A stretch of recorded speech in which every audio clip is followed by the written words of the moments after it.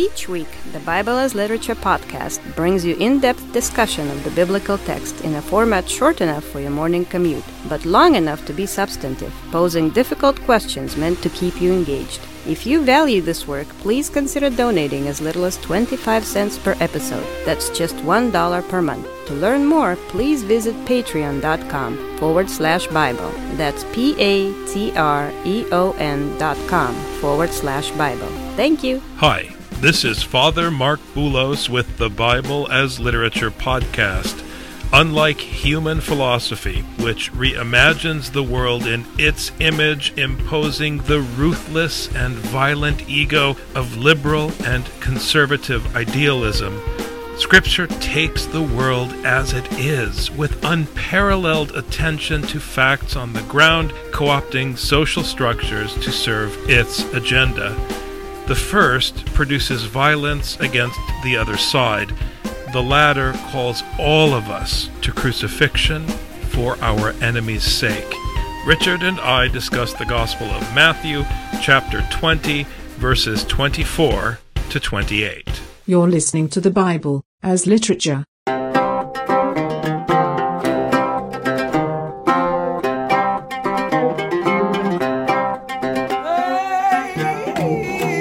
Hi. This is Father Mark Boulos. And this is Dr. Richard Benton. And you are listening to episode 344 of the Bible as Literature podcast. When people come to this passage in Matthew, they make much ado about nothing with respect to the difference between the akonia and the function of a slave, doulos. Again, the Roman household is essential for understanding what is happening here in Matthew and what Jesus is saying about the station of service versus the universal status through baptism of slavery. In the Pauline matrix, and it is a matrix, at all levels of Roman hierarchy, whatever your station, you carry out your station as an obedient slave, whether you are a patrician or a deacon.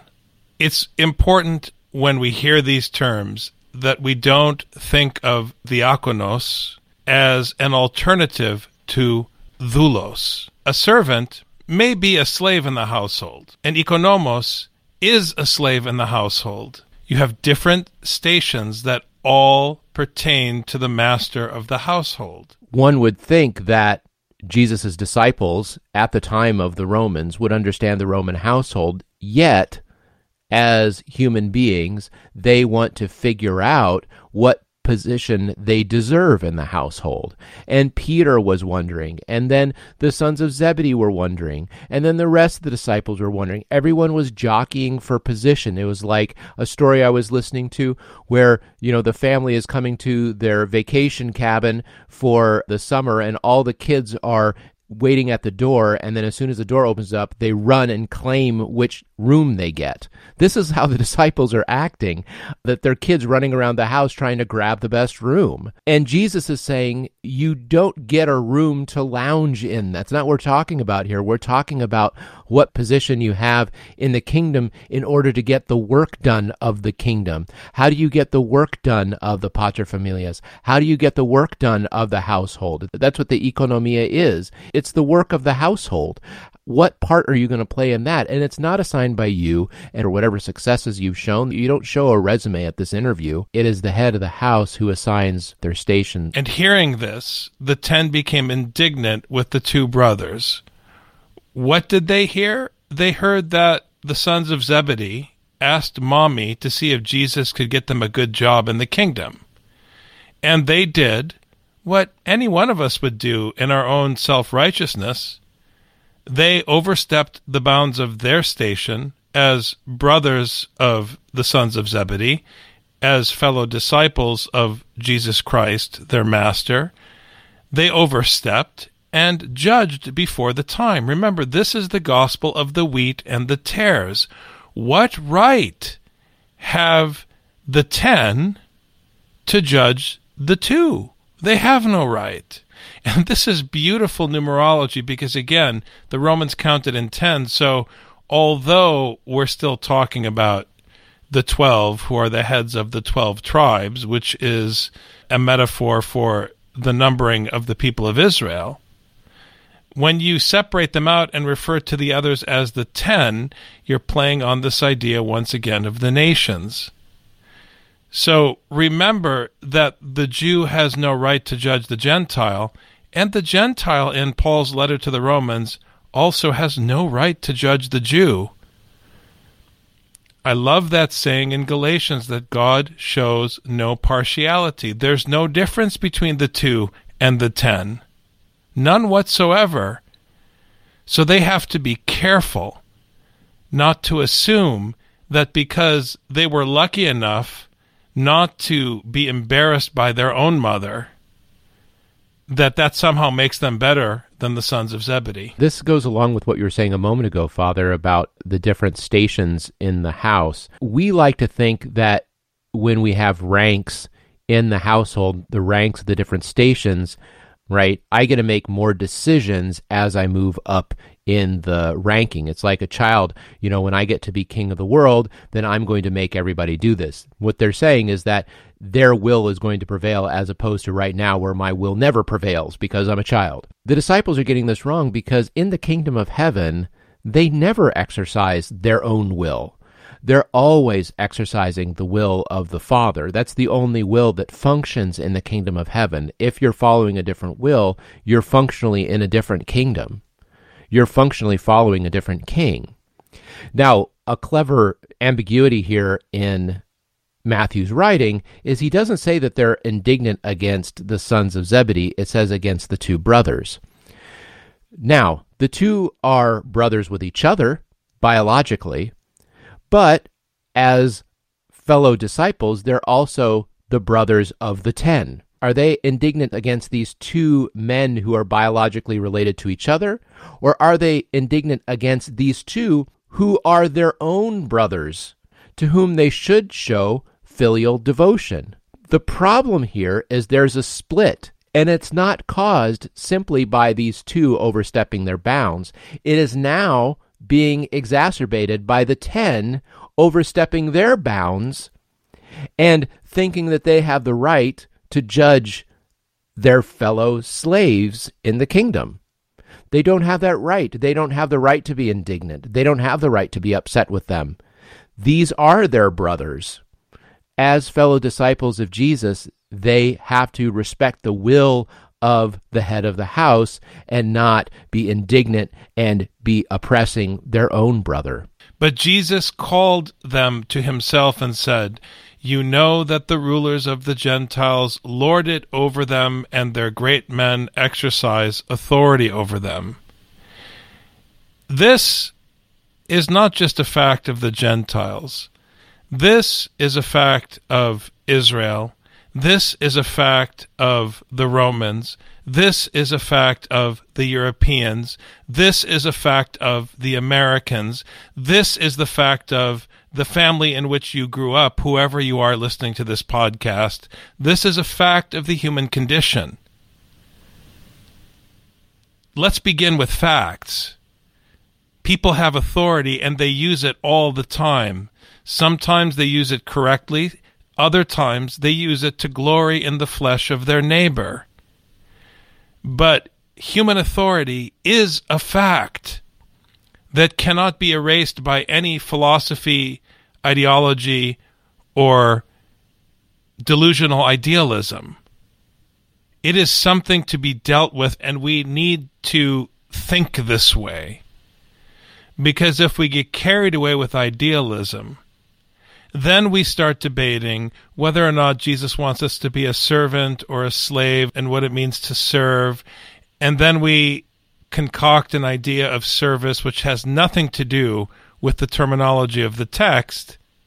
And we pretend we're not exercising power, and then we abuse each other exactly in the same way the Gentiles abuse each other in the critique of Jesus. So the critique of verse 25 is not that people have authority. It's that people exercise authority as though it belongs to them, and they lord it over each other. And if you know anything about the New Testament, by now you should know that James and John, in the narrative arc of Galatians and Acts, the pillars, Peter, James, and John, glory in the flesh of the weaker brother by lording their authority over them. That is what we're talking about. Is ultimately the authority of Paul's gospel the power of Peter, James, and John over the Gentiles? Is it their authority? So that's what's at stake here. It's not about the Gentiles, actually, in this section. It's about the abuse of power in the church, which is represented by the pillars. So you might say it's about the Gentiles in the sense that Paul is addressing the Gentile church in Matthew.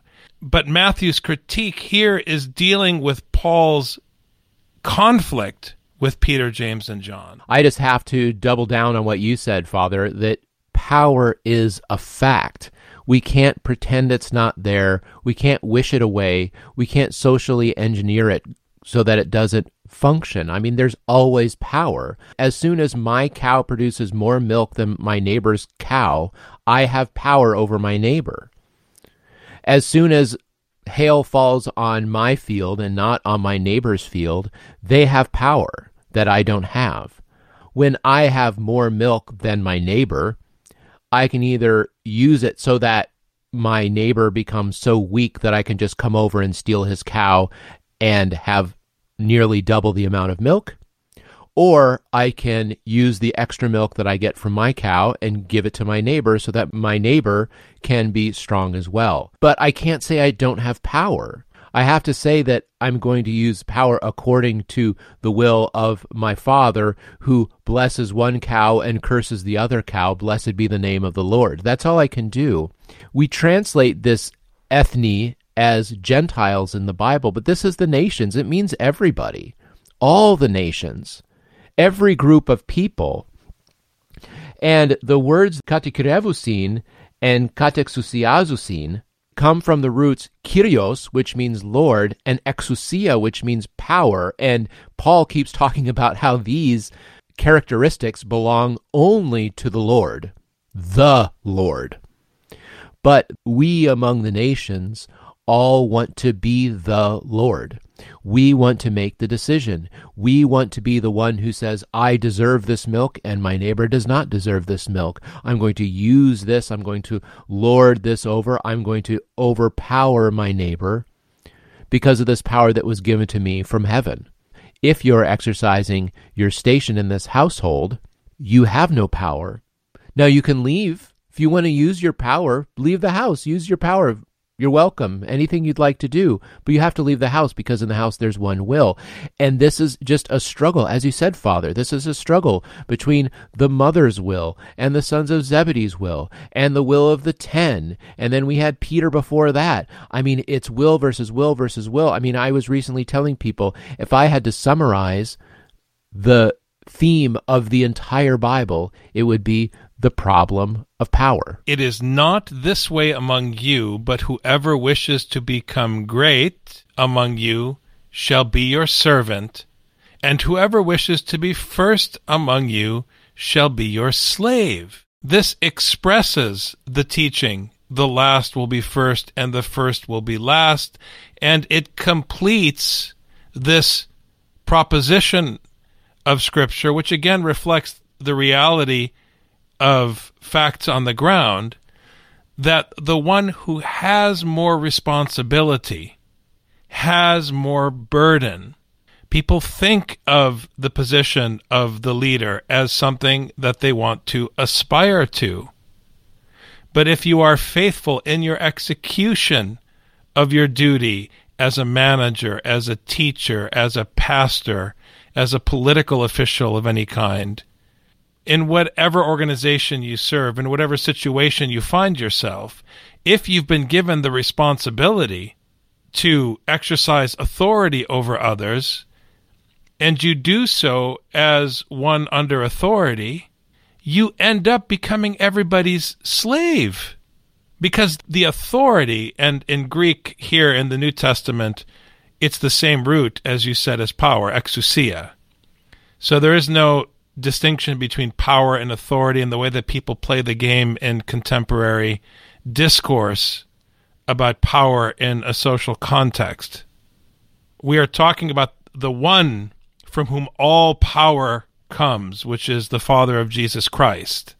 All authority, all power come from one chair, and you are not allowed to use that power in any other way except that which he ordains in the law, in his instruction for his household.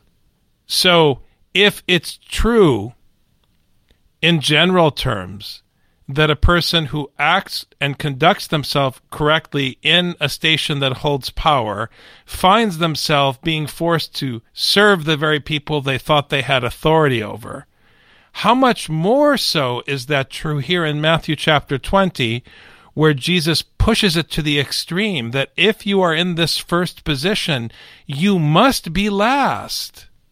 This is not an invention of the New Testament. Again, this is a fact of how power works when people conduct themselves in a principled manner as opposed to a selfish manner.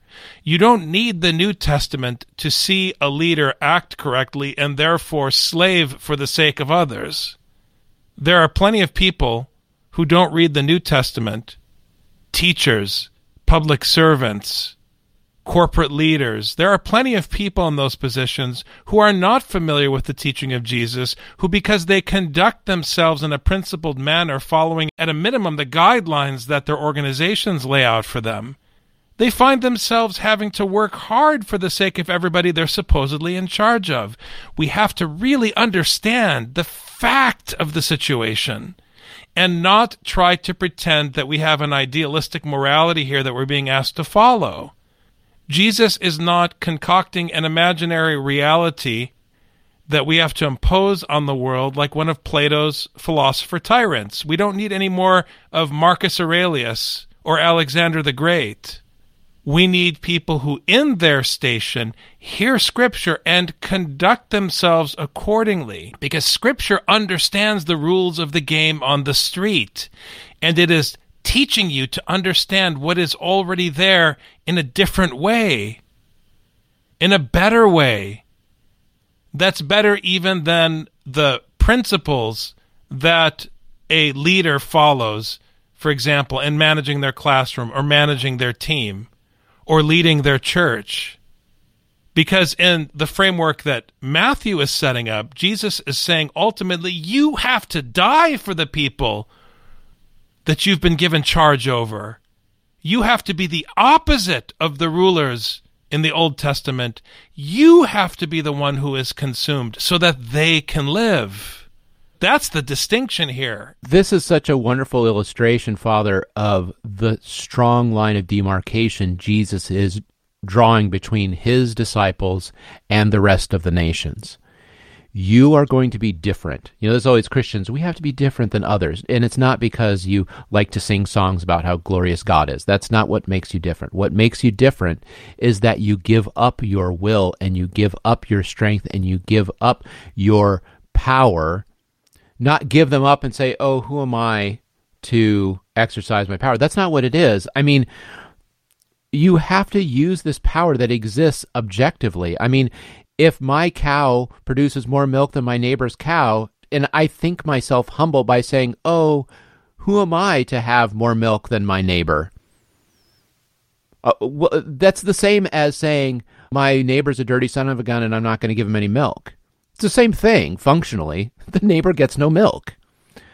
But if I say, he's a dirty son of a gun and I give him the milk anyway, it's better than sitting at home and saying, oh, who am I? I'm so humble. Who am I to say that I have more than my neighbor? It doesn't make any sense. I was talking to a friend about languages, and at his church there were some people who were very humble and they wanted to do good for the immigrants who were coming to their town, and so decided to teach English classes at their church. And my friend said, you know, if you actually want to do something nice for them, they actually don't like to speak English. They prefer to speak Spanish. So if you want to do something for them, Learn Spanish. You take the class. Don't make them take the class. They have to work all day. You guys are sitting around trying to figure out what you're going to do with yourself. This is the trap of humility that people fall into. People, according to what Jesus is teaching, if they want to be members of this kingdom, they have to give up their power. They have to give up their rights. And this is the thing that's most strange about Americans, is that I hear Americans saying, I'm not worried about getting sick from COVID and dying. I'm not going to wear a mask. It's because they have a right not to wear a mask. Anytime an American starts to talk about rights, they're just as bad as the sons of Zebedee. They're just as bad as the indignant 10. You aren't allowed to say, I have rights and be in the kingdom of heaven. You can't. You can't. There are no rights to be claimed in the kingdom of heaven. This is a way that Americans apply their will over others. You know, people apply their rights and they carry guns to the state capitol. And then you have the majority of people who then are indignant about those people and then protest those people. The best thing to do is to do your work, use your power in a way that benefits others and strengthens others and allows them to be lifted up, and you serve them. You cannot make yourself into a god as though the station of first is for your glory. Because ultimately there is only one ego in Isaiah, and it is not ours. This is the novelty of what Scripture is saying. It's the anti-idolatry school, that the only way to ensure ultimately that we don't express or manifest ourselves as deities is martyrdom. It's the ultimate canceling out of the false god. That is why the shepherd gives his life for the sheep. That is why Jesus will give himself as food for the faithful, as we say in the liturgy during Lent. Just as the Son of Man did not come to be served, but to serve and to give his life as a ransom for many.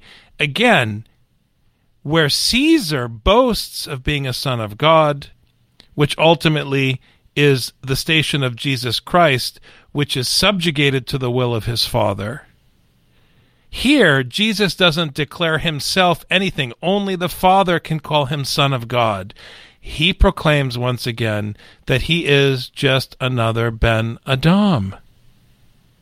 So why would he be interested in his own glory if he's just a Ben Adam? This is how Jesus shows us the way forward. That he exercises the authority of his station in obedience to the will of the Father for the sake of the flock. Remember, we said early on in our discussion of the Gospel of Matthew that Jesus is the shepherd king. He's not the Roman king. He's the shepherd king. It's an undoing of the tyranny of David in the Old Testament, who began as a shepherd and ended up as a monster. Here, Jesus is walking the narrow path according to the precepts of his Father's teaching, and he never forgets his place as a slave, and that is how he serves. It's important how Jesus discusses again what it means to be first. The Son of Man came not to be served, but to serve, not to be ministered to, but to minister to others. This is done in a very specific way. He gives his life as a ransom, meaning it is by his dying that it's going to allow others to become members of this household.